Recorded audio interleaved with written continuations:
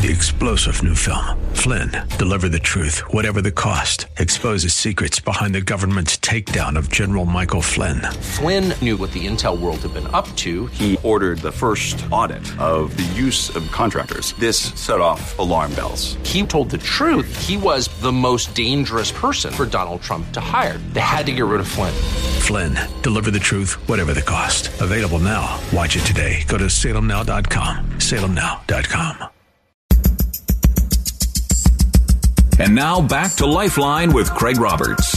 A lot of us, I think, are maybe painfully aware of the growing so-called generation gap. Now, this notion of a gap between the generations in terms of values and ethics and understanding and all of that, it really kind of first came into being, at least in terms of a conversation piece, back in the 60s and 70s. And I guess that folks of that time, if they had a time machine to be able to travel forward to today, would think, wow, we had it easy compared to y'all. Today, that gap seems to be ever widening. And yet, in the modern workplace, it's not unusual to find 2, 3, sometimes even 4 generations all working together. But are they really collaborating together or simply colliding? How can we foster not only better understanding, but ultimately create a work environment, a team environment, and this applies to ministry as well, that would help foster the notion that everybody brings value to the table. It's just different types of value. Let's talk about it. Joining me now is best-selling author Dr. Tim Elmore. His most recent book is called A New Kind of Diversity, Making the Different Generations on Your Team a Competitive Advantage, and newly released by Maxwell Leadership. You're certainly familiar with John Maxwell. I've been a guest on this program many, many times down through the years. And Dr. Elmore, a delight to have you with us. Thank you, Craig. Great to be with you, too. You know, oftentimes this notion of generation gaps typically seems to be met with booze and sour faces, and the notion that, wait a minute, no, you're mixing metaphors. These two groups are always going to clash. Forget about the collaborate. Are you kidding me? Let's keep one group at one end of the building and keep the other group at the other end of the building, and never the twain shall meet. But your new book argues to just the opposite, that in fact coming together, bringing these two or multiple groups together can actually become an asset to an organization as opposed to a liability. I'm fascinated. Tell me more. Well, I really mean it when I say that. I think the typical manager would often say, well, our goal is to tolerate each other. Maybe you wouldn't say that, but, you know, the feeling we got to put up with these young whippersnappers or those old dinosaurs. But I actually believe just like ethnic diversity or gender diversity broadens our perspective, you got a Gen Zer coming in right out of college. You have a millennial that's 33. You got a Gen Xer that's 48 and a boomer that's 62. All of them are going to have different perspectives.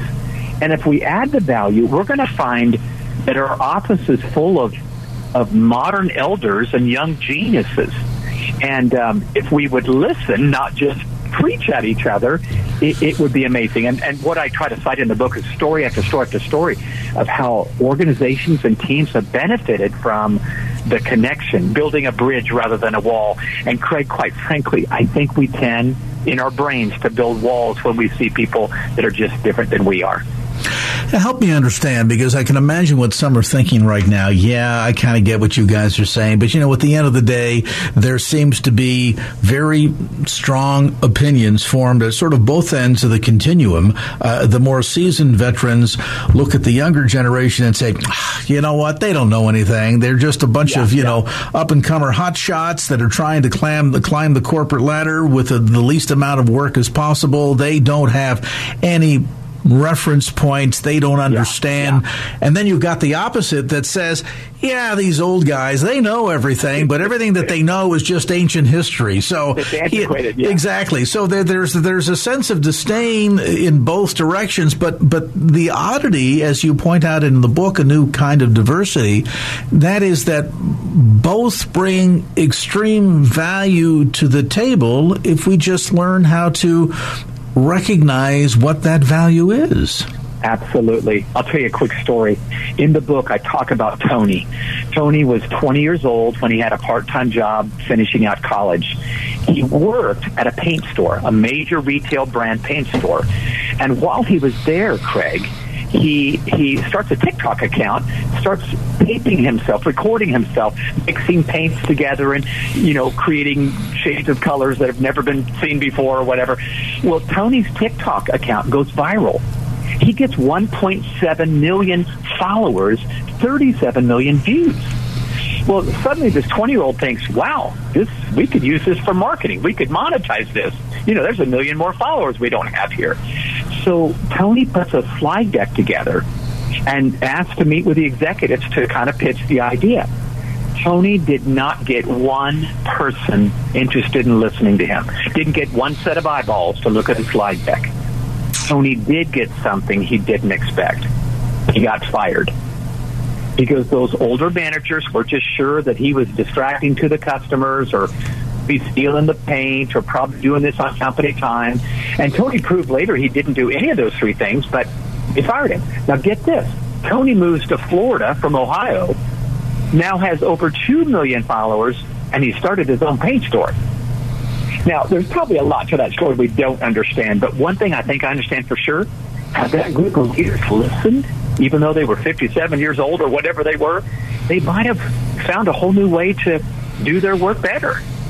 So I think there's an intuition that the younger generation brings on where culture is going, and there's an insight that clearly my generation has as baby boomers that say, well, let me give you some timeless insights I picked up over the years that you'll need as you grow older. That's what I'm lobbying for, and that's what I think we're missing with this gap that we see. That's wider now than ever, I think. And certainly as we see the rapid pace at which technology is developing. I mean, it used to be, and I'm going to really date myself here, that you could go 10, 15 years without a big giant leap in technology, and then it went from 10 to 15 years to 10 years to 5 years. Now it seems like the lifespan of new technology seems to be rolling out with something brand new every couple of years, if even that. And so the ability for us to be agile enough, to be responsive enough, and I'm wondering if maybe part of this issue is, at least for the older seasoned vets, is a sense of fear because it's happening so fast, they don't get a chance to get comfortable with it, or as they start to get comfortable, one slice of technology, boom, along comes the next one. What? I just learned Facebook. I just learned MySpace. Now, what is this Facebook thing? No, wait a minute. Instagram, or TikTok. Hold on, I'm lost. And so I'm wondering if a big part of this is almost...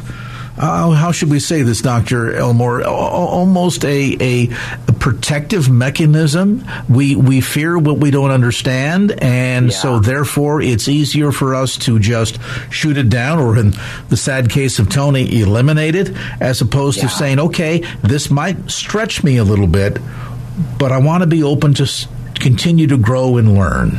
Yeah, I have the very struggle that you're describing. I am 63, but I love Gen Z. I love the millennials. Now, are they different? Absolutely. But here's my observation. The gap, the generation gap we're talking about, was around in the 1960s. In fact, John Poppe coined the term with Life magazine when the baby boomers were the new kids on the block. But my theory is the gap has gotten wider as the screens in our life went from public to private. So back in the 60s, I remember we had one screen in our house. It was a black and white TV. We all gathered around and watched I Love Lucy. We laughed together. We talked together. We enjoyed it together. Fast forward to today, we've all got our own screen in our hand, and it's a smartphone. And now our daughter, perhaps who's 17, she's on a completely different platform. In fact, we know she's got an Instagram account. We have no idea she's got 5 Finsta accounts, fake Instagram, where she's developing personas and talking to God knows who she's talking to. So I feel like right now we can be in echo chambers more than ever before, and we've got to do the work to come out of those. Here's my one of the analogies I use in the book, Craig. If we hop on a plane and we fly to, let's say, China, we know when we get off that plane, we need to work harder at connecting with people because they probably speak a different language here. They probably have different customs. They probably have different values. Bingo. When I talk to a Generation Z 20-year-old, different language, different customs, different I need to do the work that I would do in another country with that young man or young woman that's in front of me in the office right now. And it's interesting, and I want to dive into this a bit deeper when we come back after the break. There's oftentimes, I think, the misconception that younger generations, and I speak this from the perspective of a slightly older generation, that younger generations don't care. But is it a matter that they don't care or that they care differently? I mean, to you, you were raised that in a certain work environment, say the office, you wear a coat and tie, you wear a clean pressed shirt, you do that 5 days a week. What is this casual Fridays about? And then we went from casual Fridays to casual Monday through Fridays, and suddenly that older generation went, oh, well, these kids, they just don't care about their appearance. Or is it that they care differently? We don't share the same exact values, but we still have values.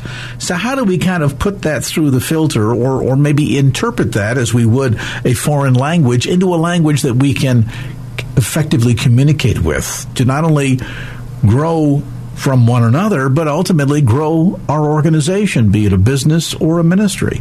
We're going to explore that dynamic as we continue our conversation with best-selling author Dr. Tim Elmore. The new book is called A New Kind of Diversity, Making the Different Generations on Your Team a Competitive Advantage. A brief time out, back with more as Lifeline continues. And now back to Lifeline with Craig Roberts.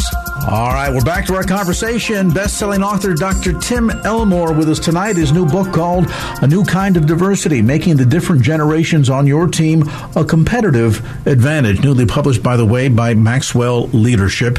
And you can get more information online by going to growingleaders.com.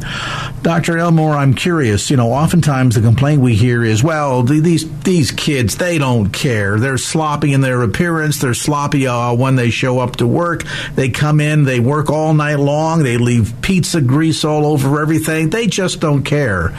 Is it that they don't care, or just that we care differently? And if so, how do we get each side to talk to the other so that we can find more in which we have in commonality, number one, so we can push the organization forward, and how we can come to learn and appreciate the differing skill sets that each of these groups bring to the table to create more of a collaborative kind of atmosphere?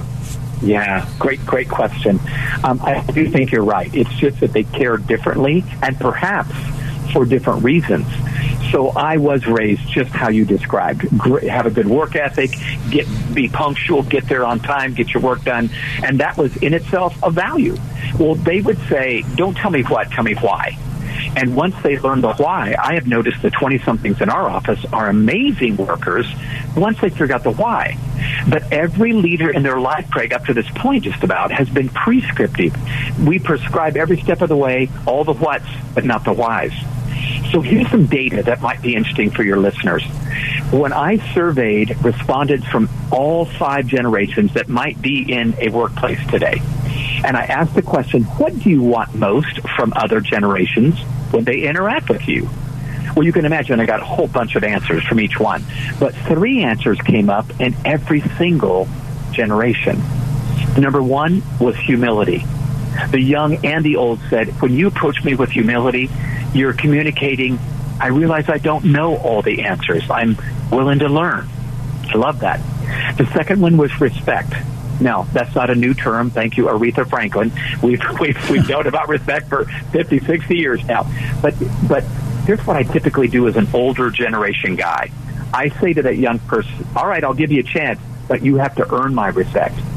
I have learned I need to begin with belief.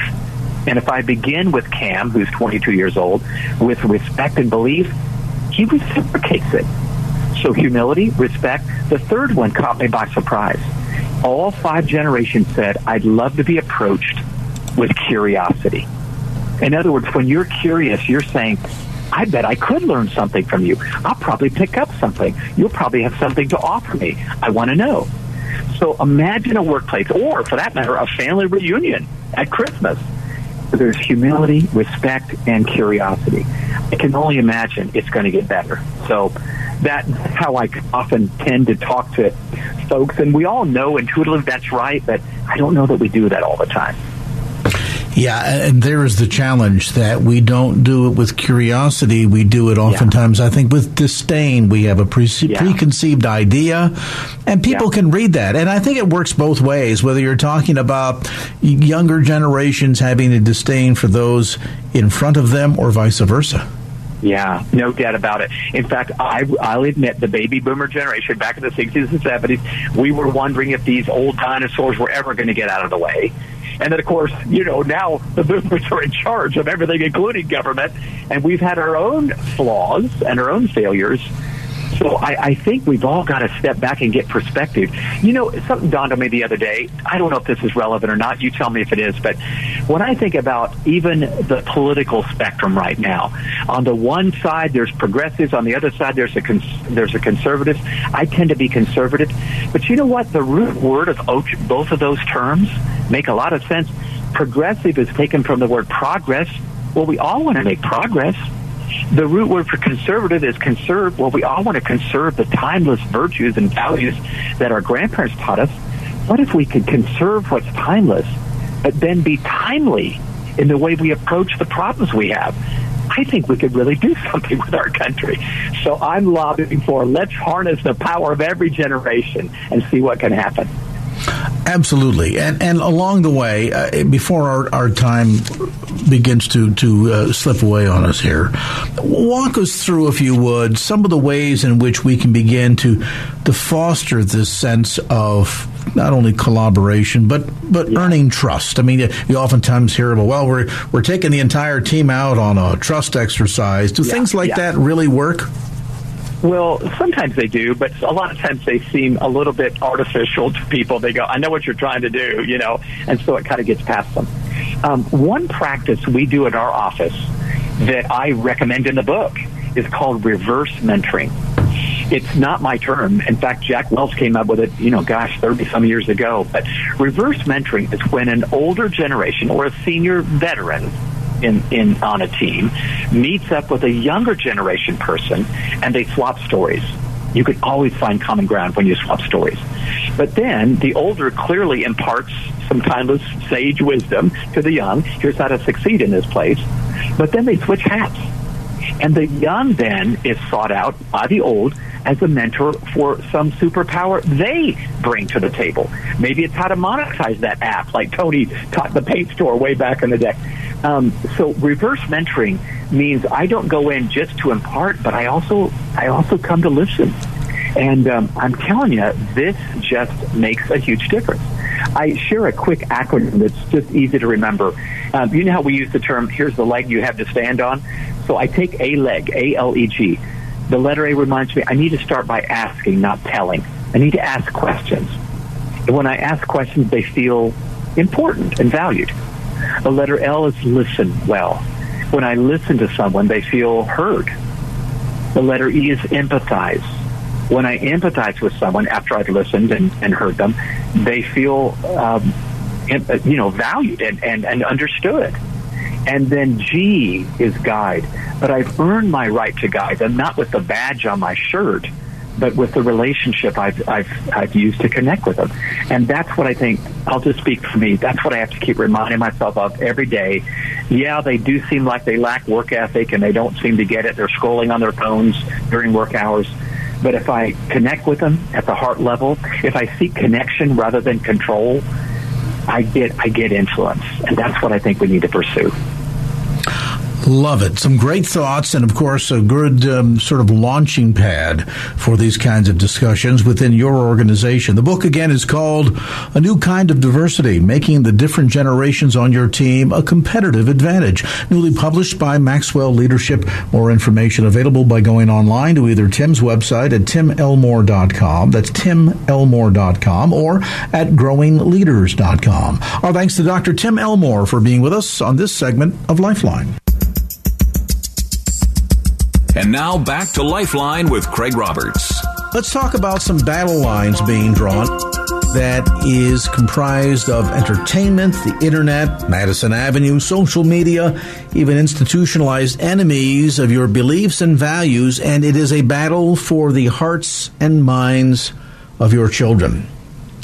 What can we do to be better prepared to wage or protect our children in the middle of this battle? Well, a look today at 30 ways, 30 days to strengthen your family. And joining me tonight is the author of this new book, former vice president of the Heritage Foundation, also serves currently on the board of directors for Dr. James Dobson's Family Talk.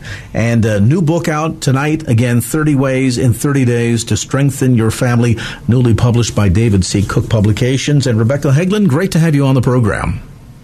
Hey, thank you. It's an honor for me to finally be on the air with you. Thank you. Well, I think we as parents understand that there's a battle afoot here. The problem is really understanding how these battle lines are drawn, Rebecca, and I guess understanding, too, and you make this differentiation very early on in your book, that we need to be able to divide in our mind the understanding that our battle here is not really with our children, though many parents would feel like that's exactly who they're doing battle with. But in reality, the real battle here is with the culture, isn't it?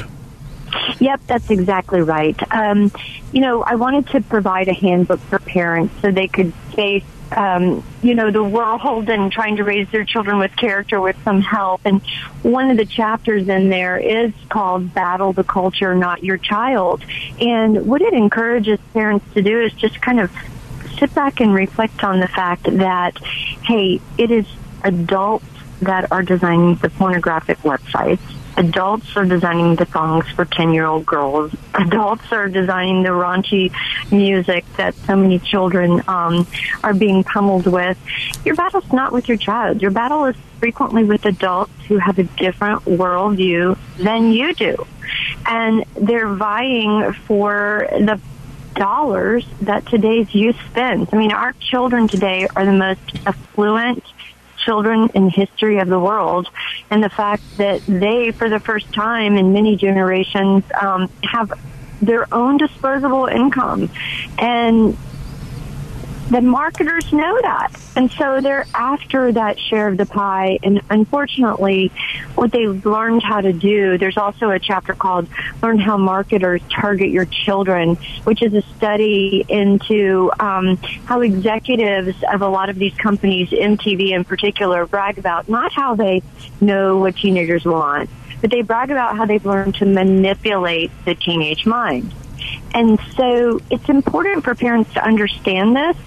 And then once parents read at least those couple chapters, to sit down and go over them with their children, too, because then it becomes you and your child against the world versus you against your child. And, the irony is really important. For our parents, when they raised us, of course, the environment, the culture and times in which we lived was very different. Today, these battles and the battle lines are being drawn in, as you're suggesting, Rebecca, in a number of different arenas. I mean, it's not just Madison Avenue and the disposable income that your children have access to, and they're being viewed as all potential customers from virtually the age of 0 on up. But then, too, there are individuals out there that have a social engineering agenda that it really draws a battle line. And then outright exploitation, too. Yep, absolutely. I mean, in America, it used to be that the social institutions, by and large, came along beside parents and helped them. Today, you have a lot of educators, and certainly the NEA is driving a wedge between parents and their children, telling parents they're not smart enough, that, that they know better. The teachers know better, that you don't really have any rights once your kids go in the schoolhouse door.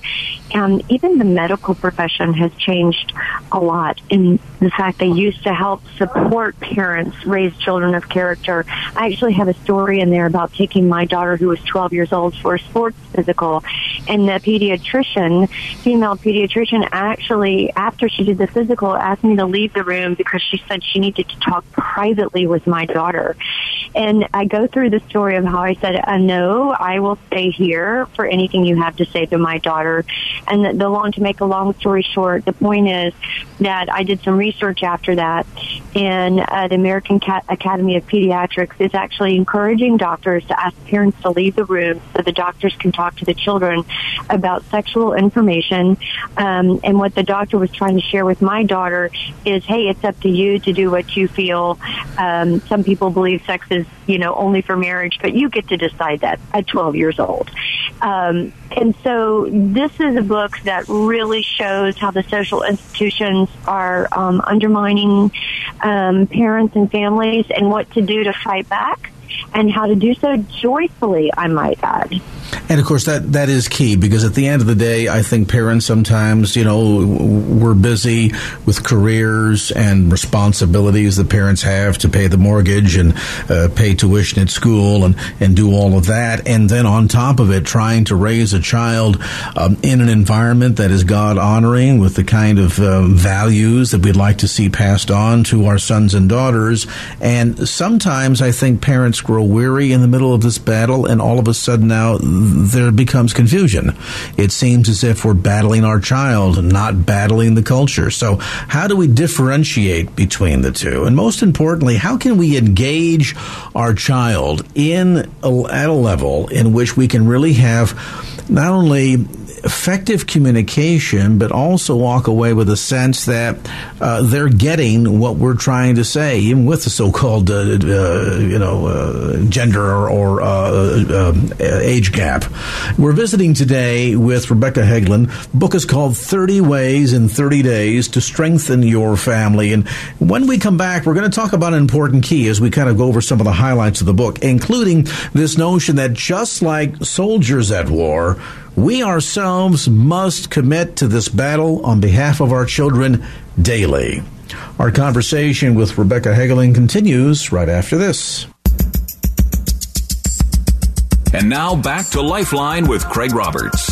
And as we're learning this afternoon from author Rebecca Hegelin and the new book she's written called 30 Ways in 30 Days to Strengthen Your Family, it's not the battlefield for the heart and mind of your child. It's the battlefields, plural, be it media, advertising, social engineering, those that would literally prey upon your children in the arena of sex trade, pedophilia, even the pressure that they receive from their peers, all comes together to conspire against the parent who is really trying in this day and age to train up a child in the way that he or she should go and have love and respect and live to a set of moral codes or moral values that you and your faith have established for your son or daughter. And, of course, one of the issues at play here is that, as I mentioned before the break, Rebecca, parents can get weary and tired, but this is much like a real war, isn't it, in that the soldiers need to commit and recommit to this on a daily basis if we're ever going to have any chance of winning. Yeah, I call it purposeful parenting, and you really do have to get up in your heart every day committed to this battle, because guess what? The pornographers don't start. The people who are teaching our children that they're just here by accident, there's some advanced form of primordial ooze, they don't stop. The garbage on the television or the internet doesn't stop. So what I did when I was a parent of 3 teenagers simultaneously, I started waking up with a simple prayer in my heart, which went something like this, and I've got it in the chapter on Commit to the Daily Battle. Dear Lord, please help me today, on this one day, to stand up for the principles that you've set for my family, to touch my children in some deep and meaningful way in their heart, so that I know that they know that I love them and I'm there for them and I have their backs. Just give me enough grace on this one day to be courageous and joyful, Lord.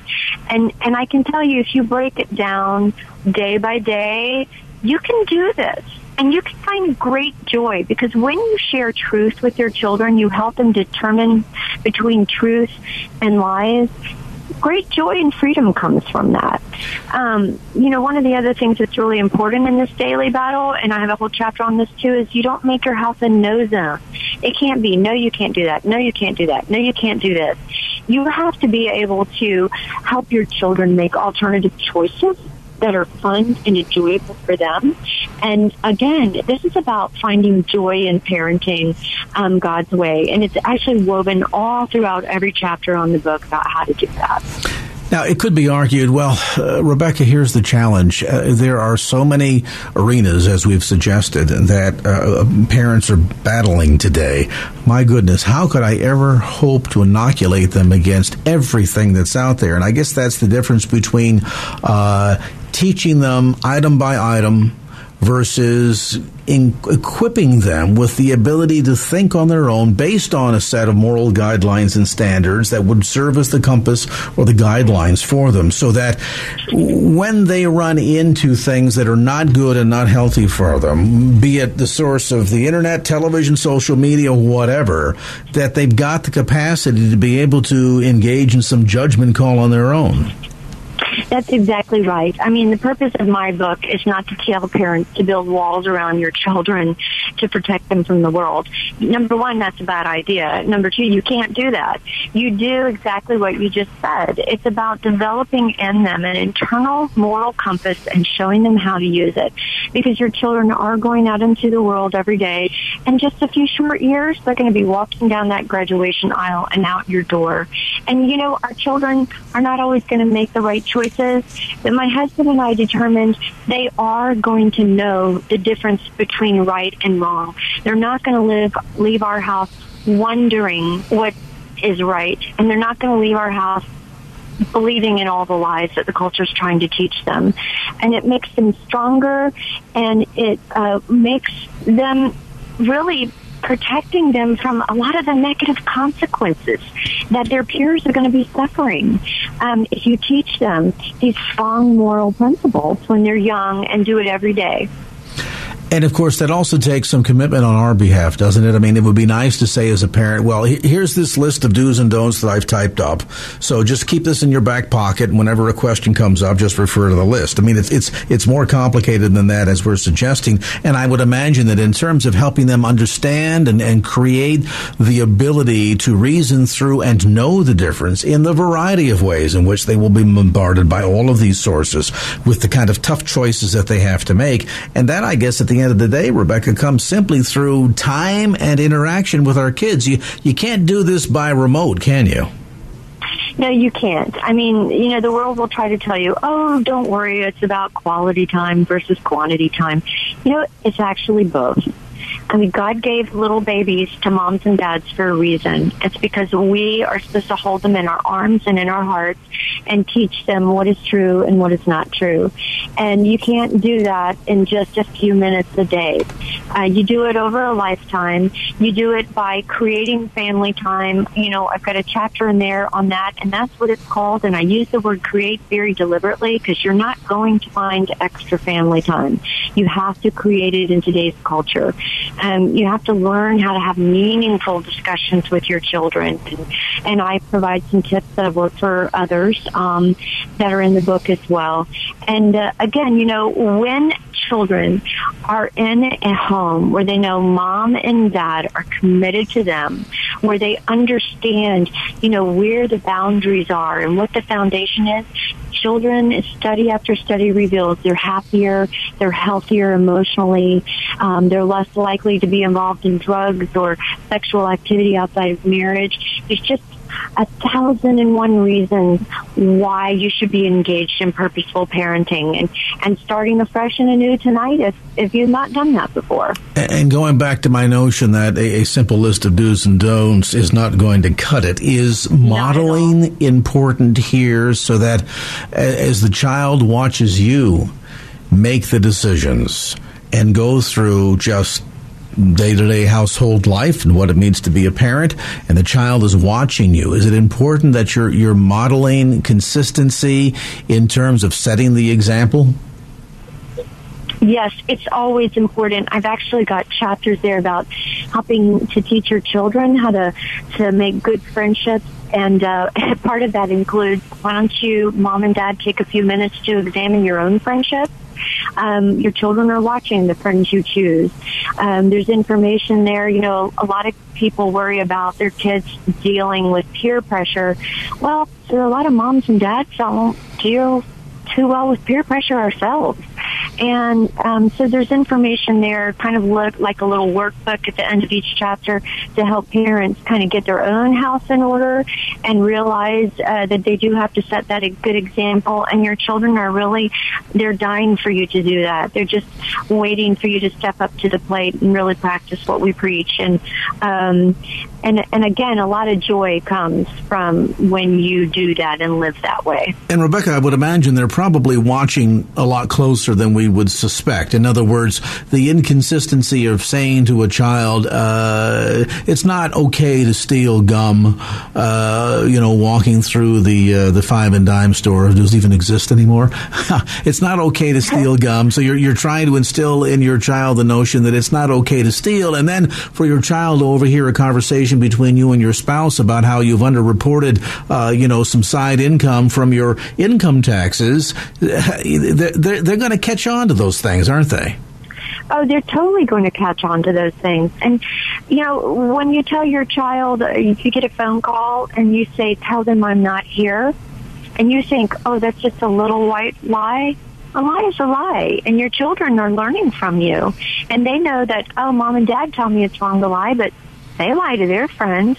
So it really starts with examining, your own heart and home and mom and dad sitting down and realizing, you know what, if we've made mistakes, it's okay. We're going to start over. One of the things I find that's so sad is parents of teenagers, oftentimes they'll hear me speak and they'll think beginning, oh, it's too late. I've done it all wrong. And my answer to that is, as long as there is breath in you, there's always a chance to repair and restore and make stronger a relationship in your life. And along with that, our kids are looking for heroes. In a day and an age when there are so many anti-heroes out there, wouldn't it be nice, whether you're starting when, the kids are 6 days old, 6 years, or, they're in your 60s and you're in your 80s, to be able to have a son or a daughter say, Mom was my hero, Dad is my hero? Oh, my goodness, it's so important. And again, I have another chapter on that because today hero is confused with sports star, right? Oh, yes. Or movie star or recording star. And it's very important to teach our children what makes a real hero and what a hero is, so that they can learn to do heroic things in their own life. A hero is most oftenly described as somebody who makes sacrifices on behalf of another. And we need to teach our children that and find heroes in your own family to start with. Maybe you had a great grandfather or grandfather who served in World War II, or maybe you have a friend whose son is a soldier in Afghanistan or something. Look for heroes close to home. And tell their stories to your children and show them as role models, rather than that latest basketball star who's in trouble again for the way he's treated his girlfriend or something. Very important for our kids to understand that. Yeah, and helping them to understand the difference, as Rebecca points out. Newsflash for a lot of kids and parents out there, Kim Kardashian's not a hero. Kanye West is not a hero.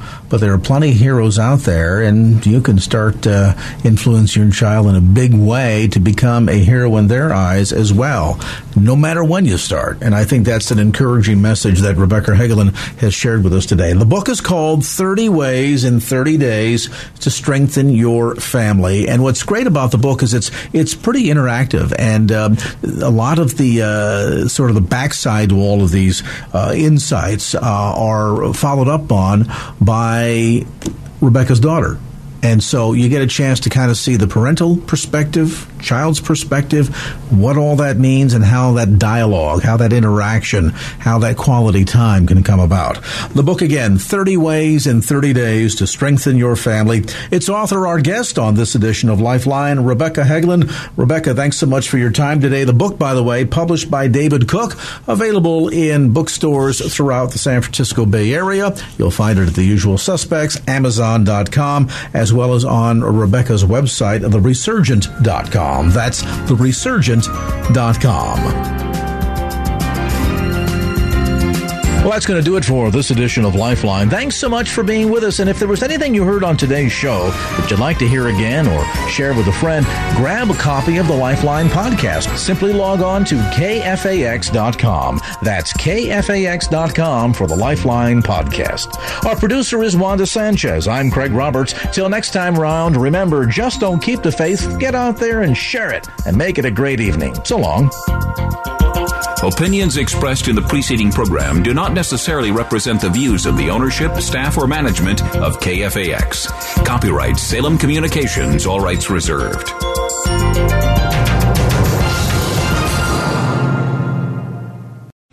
3-star General Michael J. Flynn, head of the Pentagon Intelligence Agency, knew all the government's dirty secrets. He was one of the most respected generals in the military. Flynn knew what the intel world had been up to. He understood its funding. He ordered the first audit of the use of contractors. This set off alarm bells.